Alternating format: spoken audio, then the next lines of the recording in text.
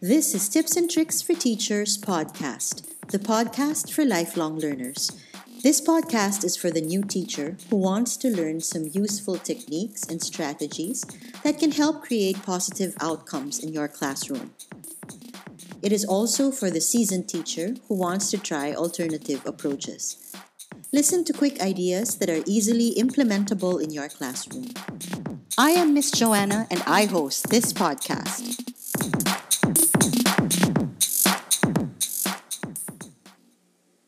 This is episode 9, and our topic is how to maintain connection and belongingness in the distance learning classroom. Let's face it, don't we all yearn for a certain level of human connection and belongingness? As adults, we are sometimes choosy as to whom we connect with.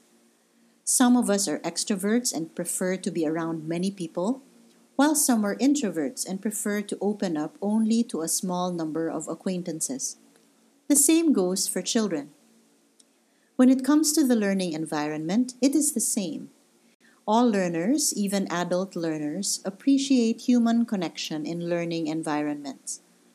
For children, this is not just something nice to have, but a must. The younger the learner, the more the sense of belongingness is needed. For younger learners, in fact, the purpose of school is not just for academics, but for socialization and learning various social skills. For those who do homeschooling, this socialization may be achieved through structured or unstructured extracurricular activities like sports clinics, meetups with neighbors, joining arts and crafts classes, among others. However, at this point in time, in most parts of the world, with restrictions due to COVID-19, even these are not possible. As teachers, we now face the challenge, therefore, to maintain this human connection in the online classroom and ensure that every child feels that they belong. No child should be left behind. Here are a few tips to try to keep the human connection and a sense of belongingness alive in your distance learning classroom. Tip number 1. Welcome the learners. Begin modules with an introduction video of yourself, talking to the students about the unit or the topic that you are going to cover. However, do not begin immediately by talking about anything technical. Talk about something light, perhaps about yourself. Find some common ground between you and your students. Perhaps talk about one of your favorite books that the students may know.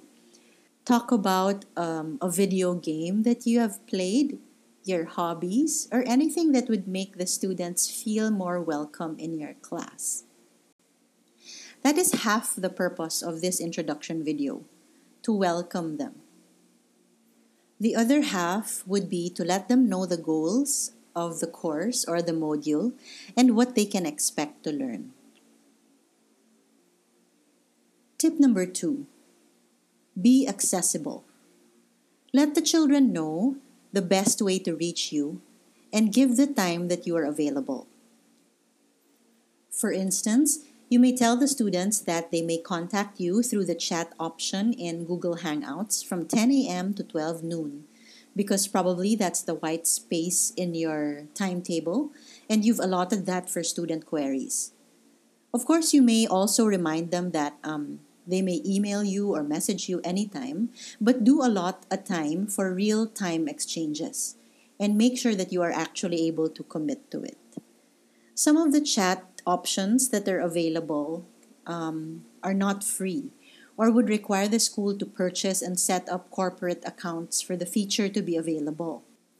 Here are a few ideas to consider. So as I mentioned, Google Hangouts chat, Microsoft Teams, Chanty, Chanty, Flock, and Slack.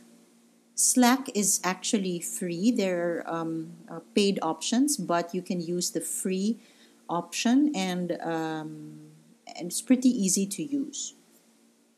One other reason to use an app is to avoid giving out your number to the students. I understand that it's easier to chat through messaging apps like Viber, WhatsApp, or Telegram, but it is also always good to set boundaries between your work and personal life. So, if this is something that you value, you may use one of the other options that were mentioned earlier for messaging. Most of them have versions for mobile phones, so it will be as easy to use as, say, WhatsApp, Viber, and Telegram. All right, tip number 3, facilitate learner to learner interaction. Create discussion boards for your class and use them for assignments where students will respond to their classmates' posts. For instance, let's say your topic for English language is expressing preference. Then, you can assign a task where you ask the students to answer the question, which would you prefer, to be rich or have a lot of friends? Then you can say something like, explain your answer in at least 3 sentences. As an English teacher, you will grade the students' command of the language structures, grammar and punctuation, that are covered in your lesson. Then, tell the students that after they post their own answers, 2 days later or 3 days later, they are supposed to post replies or reactions to 2 of their classmates' posts. Give them guide questions or sentence starters. For example, I agree with your choice because ... Or, I would rather dash than dash because. Or, I think you explained your choice well. However, I have a different opinion. If you teach science, a question can be, which would you prefer, opaque or translucent windows? Then you may ask the English teacher for tips on how to grade the language part, which, if it is a science subject, of course, should have a small percentage. But it wouldn't be wrong to mark language because it tests the student's ability to effectively convey the meaning or the message.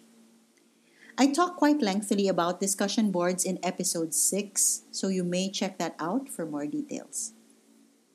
Tip number 4. Another idea for learner-to-learner interaction is breakout groups. Have breakout groups that allow for more learner-to-learner communication and collaboration. Set up these groups yourself, then invite the students in so that you can pop in anytime to join the conversations, help when you can, redirect the discussions that have gone astray, and check on students' progress. Tip number 5. Personalize your comments. Write to the students about their work before returning them, or while grading them, you may write personalized comments also. Leave personalized notes. I emphasize personalized here, not just a number or letter grades. Provide substantive feedback, but personalize it. The comment itself may be generic, but the way that you relay it may be more personal. Tell them nicely what they can do to improve. Telling them to study more or do better next time does not do much for the student who is out of ideas. I understand that there may be too many students under your care, so it may be too difficult to do this for every student every time. But do make sure that you are able to reach out to all of your students by the end of the quarter or term. Tip number 6. Solicit suggestions from the students as to the kinds of activities they would like to do. When you choose the activities that the students suggested, they would feel good about it, especially if you mention whose idea it is. Tip number 7. Respond to students' posts on discussion or message boards. Respond in a timely manner. I think that's pretty self-explanatory, so I will not go into any more detail. Tip number 8. Make time for fun. Maybe allocate one 15 or 30-minute session for fun activities, or those that will just allow the students to lighten up and be themselves.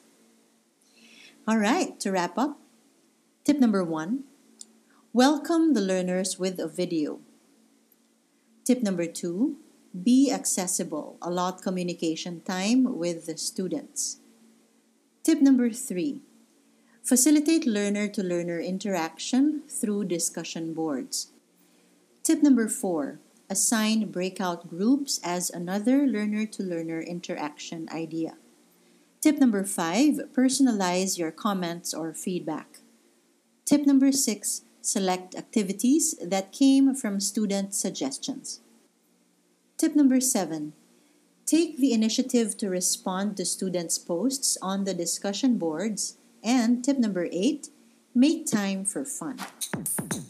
Alright, those are my tips for today. I hope you picked up a thing or two at least that you may be able to practice in your classroom.